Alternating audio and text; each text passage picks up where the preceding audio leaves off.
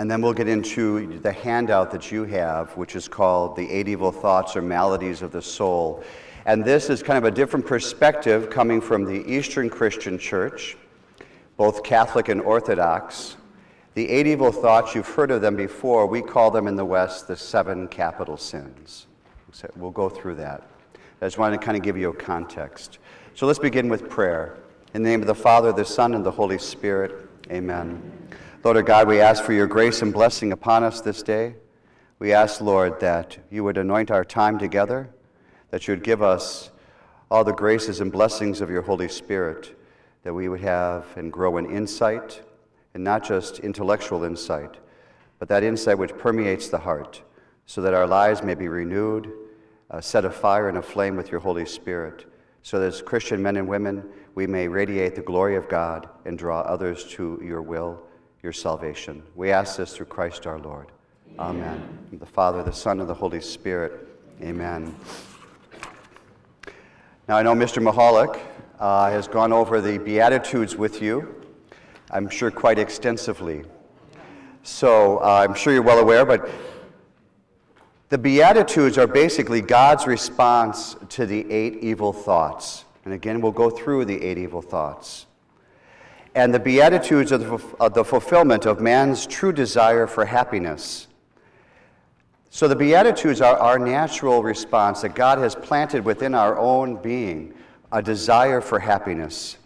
And this desire has God as its origin. St. Augustine says, "We all want to live happily. In the whole human race, there is not one who does not assent to this proposition, even before it is fully articulated." Everything we do is kind of motivated and directed by this desire for happiness. Even our false choice, motivation for sin. No one wakes up in the morning and says, "I think I want to be in mortal sin today.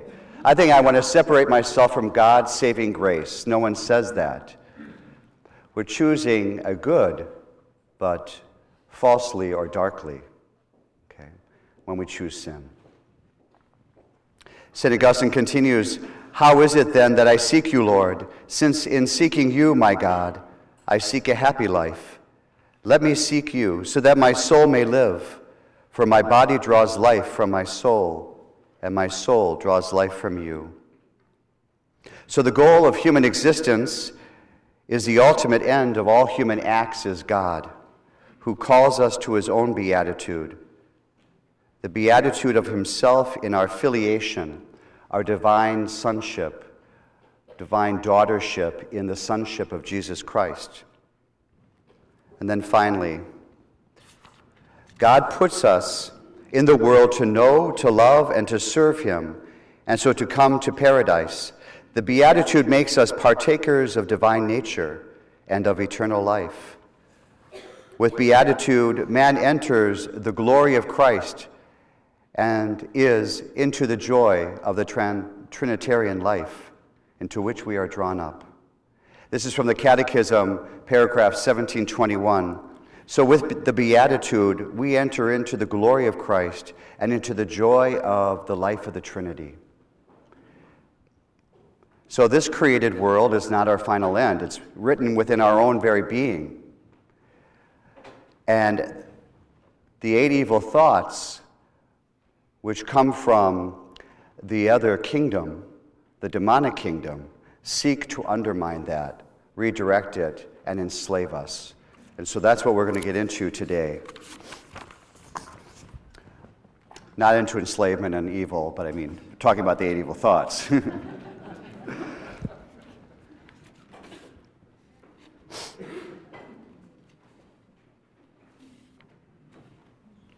St. Paul tells us in Romans chapter 7, verses 22 to 25, "For I delight in the law of God in my inmost being. But I see in my members another law at war with the law of my mind, and making me captive to the law of sin which dwells in my members. Wretched man that I am, who will deliver me from this body of death? Thanks be to God through Jesus Christ our Lord." As I said in today's homily, God is infinite, so every sin that we commit is an infinite offense against him. Well, we're finite creatures. how are we going to make up for our sin that's infinite? We can't. We need a Savior. And that's why Paul says, praise be and thanks be to God through Jesus Christ our Lord. Because Christ came and delivered us. The second person of the Trinity took on human flesh. God made man. The infinite came to take on our infinite sin, something that we could not do. St. Teresa of Avila says in The Interior Castle, she says, well, believe me, if we don't find peace in our own house, meaning within ourselves, we will not find it outside. Let this war be ended. He didn't mess with this woman. And we should have that same kind of staunch opposition to sin and to the kingdom of Satan. The whole context of this talk is basically you have two kingdoms at war over what the ancients understood as the core of the human person, the heart. You have the kingdom of Satan and the kingdom of God, and they're at war over the terrain of your heart. You are the prize of victory. And so we have to understand that. Now we have, from these 8 evil thoughts, maladies of the soul. It's not a language that we're used to hearing, especially in the West. But the maladies of the soul, or the 8 evil thoughts, are gluttony, lust, avarice, anger, sadness, interesting one, acedia, vainglory, and pride. Well, why are there 8 in the East and only 7 in the West? We just sin less? Yeah, I don't know. Well, basically what happened is St. Gregory the Great combined it, acedia, which is sloth, with sadness, because they seem closely related to one another. Self-pity, turning inward. Okay? But the West, or the East, has 8, and that's what we're going to use today. Okay, and that's all on your handout. And just in case we say, well, this language seems a little bit strange to us. What are the maladies of the soul? You see from your handout, the maladies of the soul, or the 8 evil thoughts, cloud the immediate knowledge of God. Immediate meaning that that time of contemplation with the Lord. There aren't obstacles of our abiding with the Lord. We don't have true union with God fully perfected until heaven. But in this life, we can taste experiences of it and actually get to a point of union with the Lord. We go through the purgative, illuminative, and unitive stage in the spiritual life. Most of us aren't in the unitive.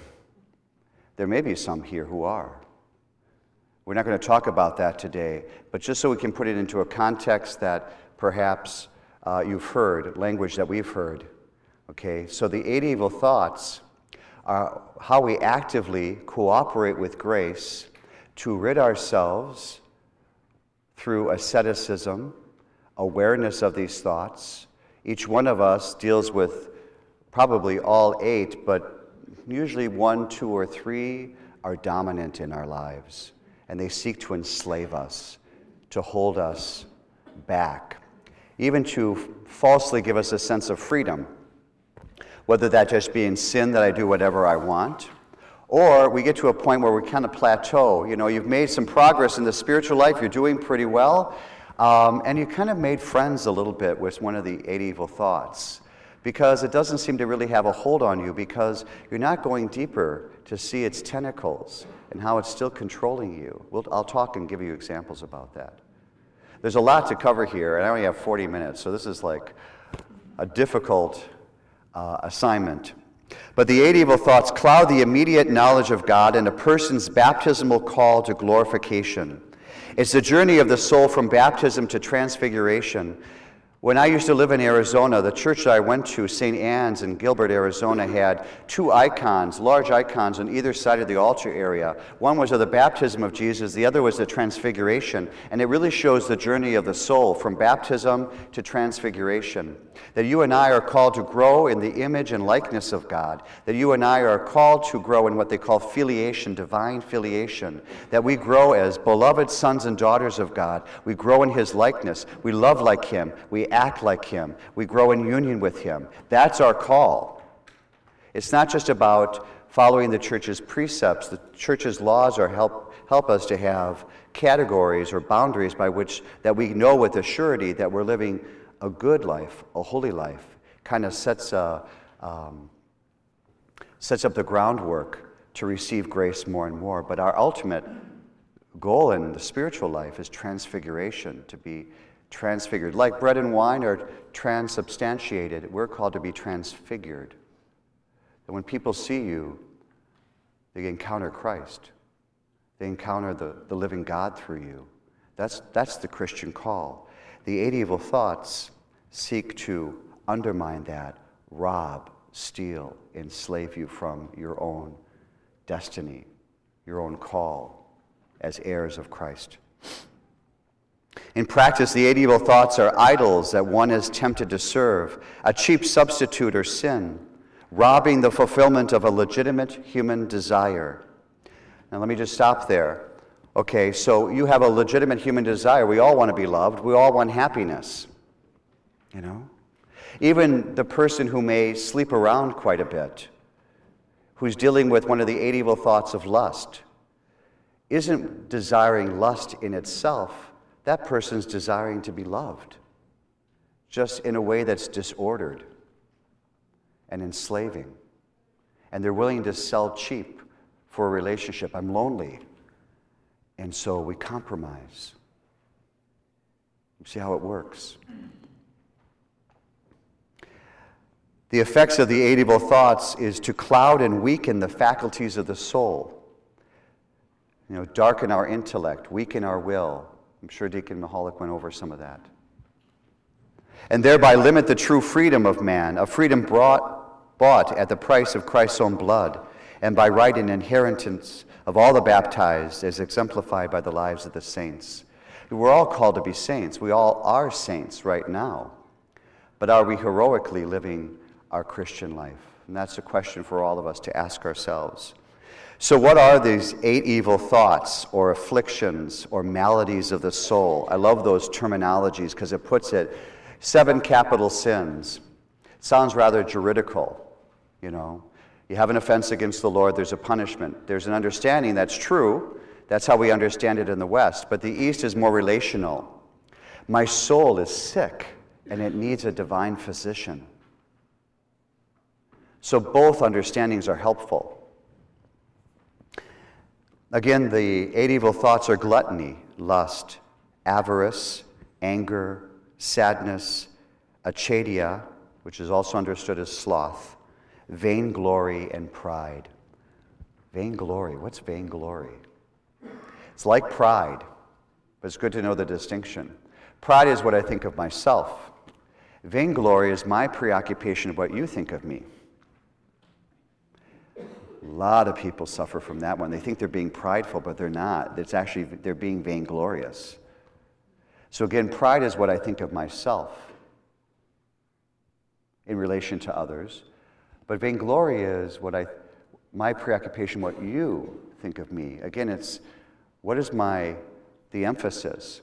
Pride is on me. Vainglory is on you. Related back to me. Okay? So there's different, like what they call thoughts of the body. Before I talk about that, these 8 evil thoughts, in the Eastern Church, they call them logismoi, which is a Greek word that means thoughts or suggestions. Okay? You've seen parodies of this if you remember back and you've watched cartoons on Saturday morning or Sunday morning when you were growing up. Or if you're a little older than me, when you were an adult watching cartoons. You saw these characters, and you have these little angels. One was dark, one was light. You know, do this. No, don't do this. Yeah, let's do this. It'll be fun. No, that'll be wrong. You know, there's a parody of logismoi. So it even permeates some of our culture. It's these inner thoughts or suggestions. Okay? So let me give you an example from my own life. After I had a second seizure, which probably was, for me, internally, just really deflating, because the first one seemed like a fluke. There's no history of this in my family. And I had these logismoi, these inner thoughts. We'll talk about their origin in a moment. And the thoughts were, your priesthood's defective. Who's going to want you now? What are they going to do with you? And it was constant. Not every moment throughout the day, but frequently throughout the day, these thoughts, like little jabs, darts. They seek to deflate you. And it lasted for weeks. And part of the tactic of the evil one is to jab you with these thoughts, to move away from God into self-pity or whatever of the 8 evil thoughts, one of the 8 evil thoughts. And then when the devil feels that he's gotten you to a point of being in this war of attrition, weakened, then he suggests a solution to your problem. A solution. It's usually, and for me it was, well, how about this sin or that sin? This brought you comfort in the past. And you're at a point sometimes where it looks pretty good. Because, you know, you get to a point where there's self-pity maybe coming into your life, or you're angry about the situation you find yourself in, and I have a right to this. We'll talk about that in a moment. But I knew what was going on, so I never acquiesced. I never gave in. Then at Mass, in early June of 2008, it's a month after my second seizure, I asked the Lord, why are you permitting this? I didn't ask in anger. I wasn't angry at the Lord. I just wanted to know why. And I immediately heard in my spirit his voice. And he said, because I desire to purify you even further. Well, I knew from Scripture that Scripture says, a father disciplines a son whom he loves. So in a way, the Lord was answering my prayer, because oftentimes when I receive communion, I'll say, purge from me all you find offensive. So he wanted to do a further purification. This just happened to be the means that he used. I don't think God caused it. Life circumstances, he's using life circumstances. Immediately when I heard those words, though, from the Lord, it's like someone turned on a light switch, and these logismoi, like cockroaches, ran away. They were gone, because they knew they were exposed. This is part of what we're going to do today and talk about some of our tactics, how we're going to deal with this. So we have those logismoi, these inner thoughts and suggestions. Let me read from you, or to you, from this book. It's an excellent book by Father Timothy Gallagher called The Discernment of Spirits. Okay? Father Timothy Gallagher, The Discernment of Spirits. And just in case you think, well, that's just Father Klockman's thing, or some Eastern Christians I've never heard about, well, let's talk about St. Augustine. He's a good Western doctor of the church. He talks about this as well. He talks about the time when he was first entering into a deeper conversion with the Lord and what was holding him back. And you'll hear the logismoi, okay? So let me read this to you. He said, This was the nature of my sickness. I was in torment, reproaching myself more bitterly than ever as I twisted and turned in my chain. I hoped that my chain might be broken once for all, because it was only a small thing that held me now. And you, Lord, never ceased to watch over me, over my secret heart. In your stern mercy, you lashed me with a twin scourge of fear and shame, in case that I should give way once more, and the worn and slender remnant of my chain should not be broken but gain new strength and bind me all the faster. In my heart I kept saying, let it be now, And merely by saying this, I was on the point of making the resolution.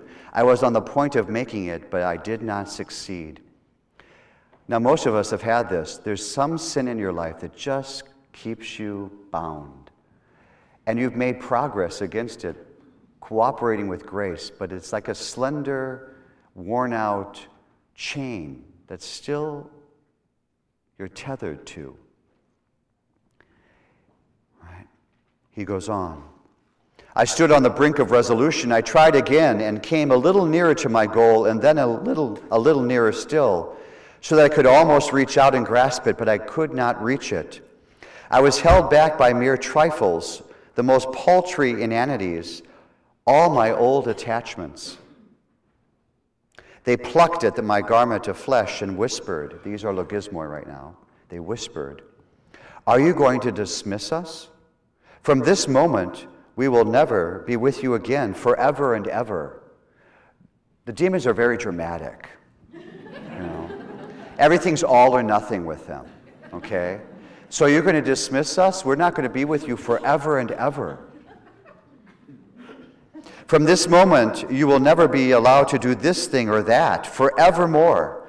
These voices no longer barred my way, blatantly contradictory, because he tasted the freedom of God. But he was still held and chained to some of his sin. These voices no longer barred my way, blatantly contradictory, but their utter mutterings seemed to reach from behind, as though they were stealthily plucking at my back, trying to make me turn my head when I wanted to go forward to God. Yet in my state of indecision, they kept me from tearing myself away, from shaking myself free of them, and leaping across the barrier to the other side, where you were calling me. But now, I had turned my eyes elsewhere, and while I stood trembling at the barrier, on the other side I could see the chaste beauty of countenance in all her serene, unsullied joy, as she modestly beckoned me to cross over and to hesitate no more, because his dominant sin was lust. So now he's seeing chastity, continence. She stretched out her loving hands to welcome and embrace me, holding up a host of good examples in my sight. With her were countless boys and girls, great numbers of the young and people of all ages, and in their midst was Countenance herself, not barren, but a fruitful mother of children, of joys born of you, O Lord, her spouse. So the devil will tell you lies. If you go into chastity, if you give up lust, you're not going to have any pleasure. Life has no meaning, or you won't have children. Whatever that may mean. Okay? Countenance smiled at me and gave me courage, as though she was saying to me, "Can you not do what these men and women do? Do you think that they find strength to do it in themselves and not in the Lord their God? Why do you try to stand in your own strength and fail? Cast yourself upon God and have no fear. He will not shrink away and let you fall. Cast yourself upon him without fear. For he will welcome you and cure all of your ills." You see the language he's using? Maladies of the soul. And what were his dominant maladies?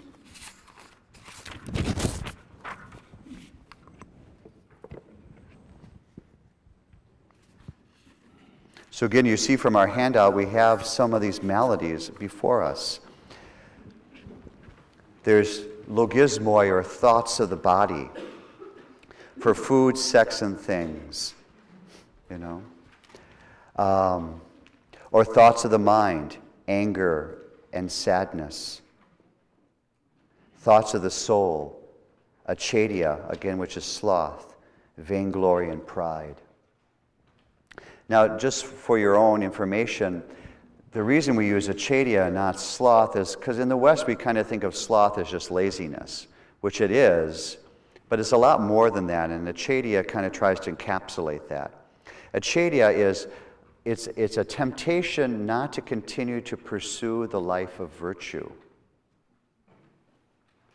and to continue to pursue living a Christian life in its practice, whether that be prayer, the sacraments. We all may be from families. How come I'm the only one that still goes to church? So-and-so, they're married, they seem to have a good family, nothing seems to be bothering them. Why do I have to worry about all of them and pray for all of them? This is a Chadia talking to you. Maybe I should just give up too and just go on Sunday. Why bother with daily Mass? What difference does it make anyway? I seem to be the one who's suffering more than they are. Why do I have to carry their burdens and mine? That's a Chadia. Probably mixed with a little sadness. Self-pity is what sadness would be, self-pity. And you see a little anger in there too. Yeah, they all like to work in tandem, but they're rather competitive. The demonic is very competitive. They all want a little piece of you. So you have to know their voices, and you have to know who they are. And most of us walk around, have never heard a presentation like this, and you start to realize, hey, that's my life. I've heard these voices. You've all heard the logismoi in your life. For sometimes it starts off with some people, we'll talk about this in the second presentation, like for lust, for example. You're stressed out a little bit. You start eating a little bit more junk food. You start isolating yourself from your friends and family. You spend too much time on television or the internet. And then you look for comfort. And in case you think that this is all something unique to human beings, our Lord, taking on human flesh, suffered from this as well. All you have to do is look at Luke's Gospel. Chapter 4, verse 13. This is just after he was baptized. He went out into the desert for 40 days and 40 nights, was tempted.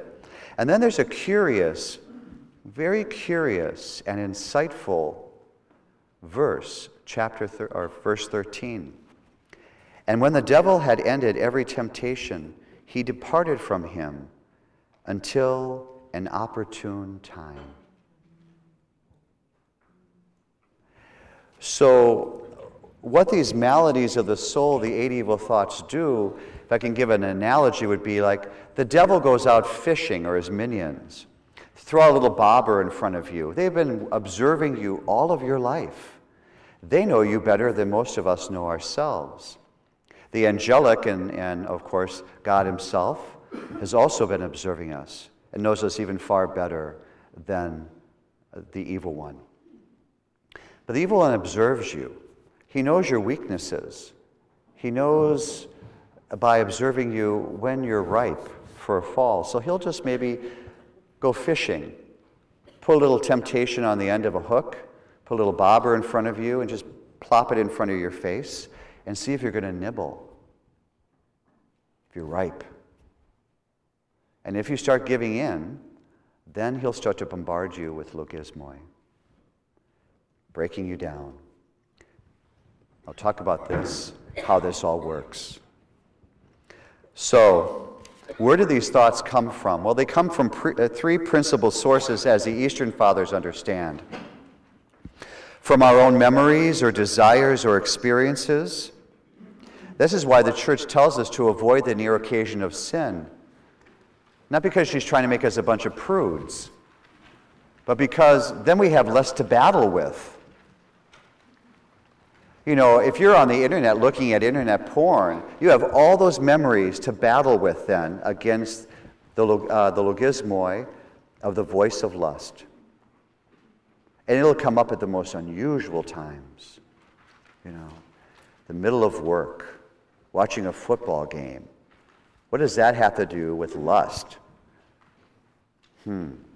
Again, the devil is just tempting you. He's just fishing, seeing if you're ripe. Some of these logismoi also come from God as inspirations of the Holy Spirit. And others come from evil sources outside of oneself, meaning the devil, the fallen angels. In this book on discernment of spirits, again, that I pointed out before by Father Gallagher, he has a little bit more of an expansive definition of what spirits would be. Some of these are also just your fallen nature and your redeemed nature. Sometimes it's other people in your life who seem to have influence over you for good or for evil. or it's just the fallen world. So not everything is like demons and angels, and sometimes it's just the fallen world in which we live in, or people who they're an inspiration to us because they're further down the road of the spiritual life, and they call us to the heights of sanctity. Those also can be, in a certain sense, spirits or logismoi. Not in the way that we're talking, but I wanted to expand it so you just don't think that it's just this narrow definition. How do these thoughts progress? What happens is, again, like the analogy I gave you, the devil goes out fishing, puts a little hook, a little bait in front of you, the bobber's just holding it on the top of the water, you're swimming around innocently, it's a Saturday morning, nothing's happening, and this thought comes to you. You could be working on your computer, like I always tell the guys at the seminary, you're working on a philosophy paper, it's hardly sexy, you know? And this lewd thought comes to you. You can almost tell where it comes from, like from behind you to the right, from the corner of the room. You can tell. Sometimes we're not that discerning, but we can tell at times where it's coming from. Sometimes it seems to come from without, sometimes it seems to come from within. Okay? So thoughts, if they're attended to, you have this logismoi, this thought. Let's use something else, like someone really irritates you and has always irritated you, and there's unforgiveness in your heart, really, toward this person, and there's anger there. And this thought comes of this image of this person and what they've done. And maybe you have a certain right of anger over what had occurred to you. But this thought comes to you, and if you allow it to take root, these will form into feelings. Feelings will be stirred up. You'll remember that incident, that past, what she said, you know? And feelings then start to coalesce into desires. It starts to mature. And desires evolve and arouse the passions. Dr. Mahalik talked about the passions. That's what the 8 evil thoughts are. They're the passions. Now all of a sudden, anger is raging in you. And the passions aroused lead to a question of your will. Will you consent or not to sin? This is why what we do then is your arsenal in grace is to not allow the thought to take root. You acknowledge it and you bring it right to the foot of the cross. I call it boomerang theology, you know. The devil throws something at you and you give it right back at him. Not on your own strength, because we're not strong enough, but in Christ we're strong. So he throws a temptation at me. I don't let it take root. I bring it to the cross. I give it to Christ. Redeem this thought. Lord, teach me, show me, what is the root of this in my life? Where do I need to repent? Is this a truth or is it a lie? Am I attached to this lie? Is it part of my identity? Am I holding on to it? These are things that you bring to the Lord at the foot of the cross. The devil hates that because he wants to lead you to sin, not to God. So the boomerang back is, I go to God. You don't let the thought take root. The way to master thoughts is to notice them early, often, and consistently, and to respond to them deliberately. That's on your sheet. Okay? It's page 7 from this wonderful book. See if I've got it here. Yeah. I would get it if I were you. There's 2 of them. Her name is rather funny, but it's called Tools Matter for the Spiritual Life by Sister Margaret Mary Funk. So you won't forget her name. It's an excellent little book. It's kind of a synopsis of some of this that I'm teaching you today. And she has another book with that as well.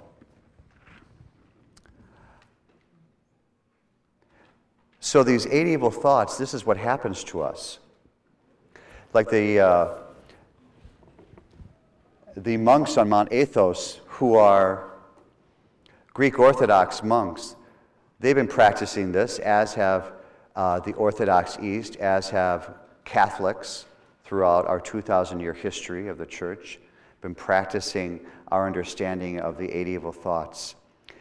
One of the modern monks say, Mount Athos is this island in Greece that only men are allowed on, only men who are consecrated. They can have visitors, but only male visitors who go to the hermitages to pray. And so in the modern era, there'll be airplanes flying overhead. These monks, they don't have televisions, they don't have the internet, they don't have cell phone, have none of that. They're all distractions. What they're looking at is union with God. And so they're very aware of these logismoi happening in life. And one of the monks said, the logismoi, the 8 evil thoughts, are like an airplane. I can notice it flying overhead. I just don't build a runway for it to land. Okay? So we do the same thing. You have to notice, as I do, what are our dominant sins in our life? What's a good place to start? If you go to confession on a regular basis, and I would really highly and strongly encourage you to do that, we understand that the sacrament of reconciliation is the primary matter is mortal sin. But you know as well as I do that we can feel, if you're on the road of spiritual life and you're growing in the spiritual life, you know that there are times when you're not in mortal sin, but you can sense kind of a chipping away at your resolve to remain holy and to pray. That'd be a good time to go to confession, because there's usually venial sins that we're aware of.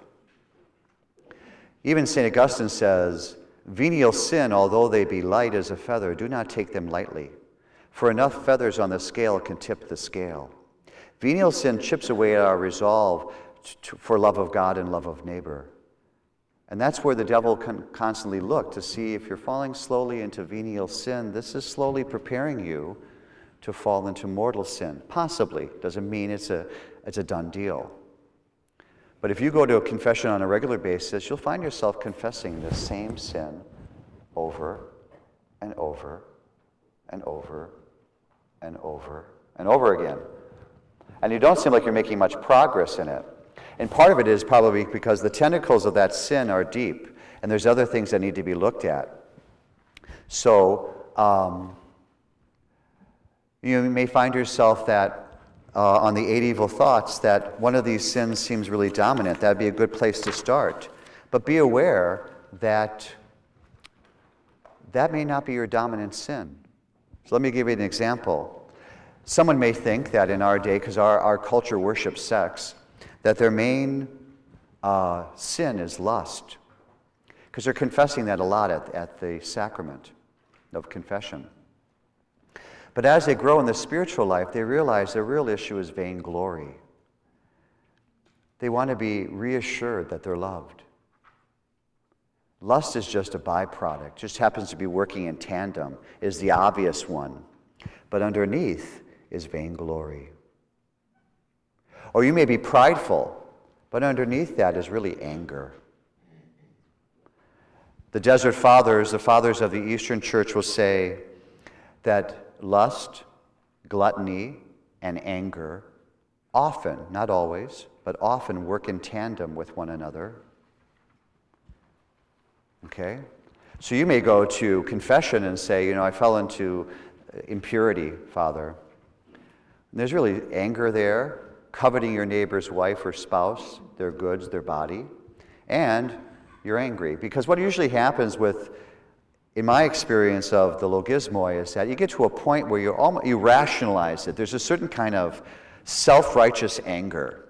Yeah, I do all of this. I give a lot to the Lord, or I feel self-pity, or maybe there's a day of sadness, and you almost rationalize it with yourself because you've allowed the thoughts of the logismoi to take root.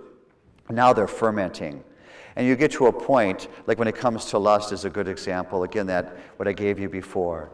You're isolating yourself, you're stressed out, you start noticing that you're overeating junk food, you're watching too much TV, sloth is entering your life, then you start looking for some type of consolation, and you start eating too much. Gluttony is in there.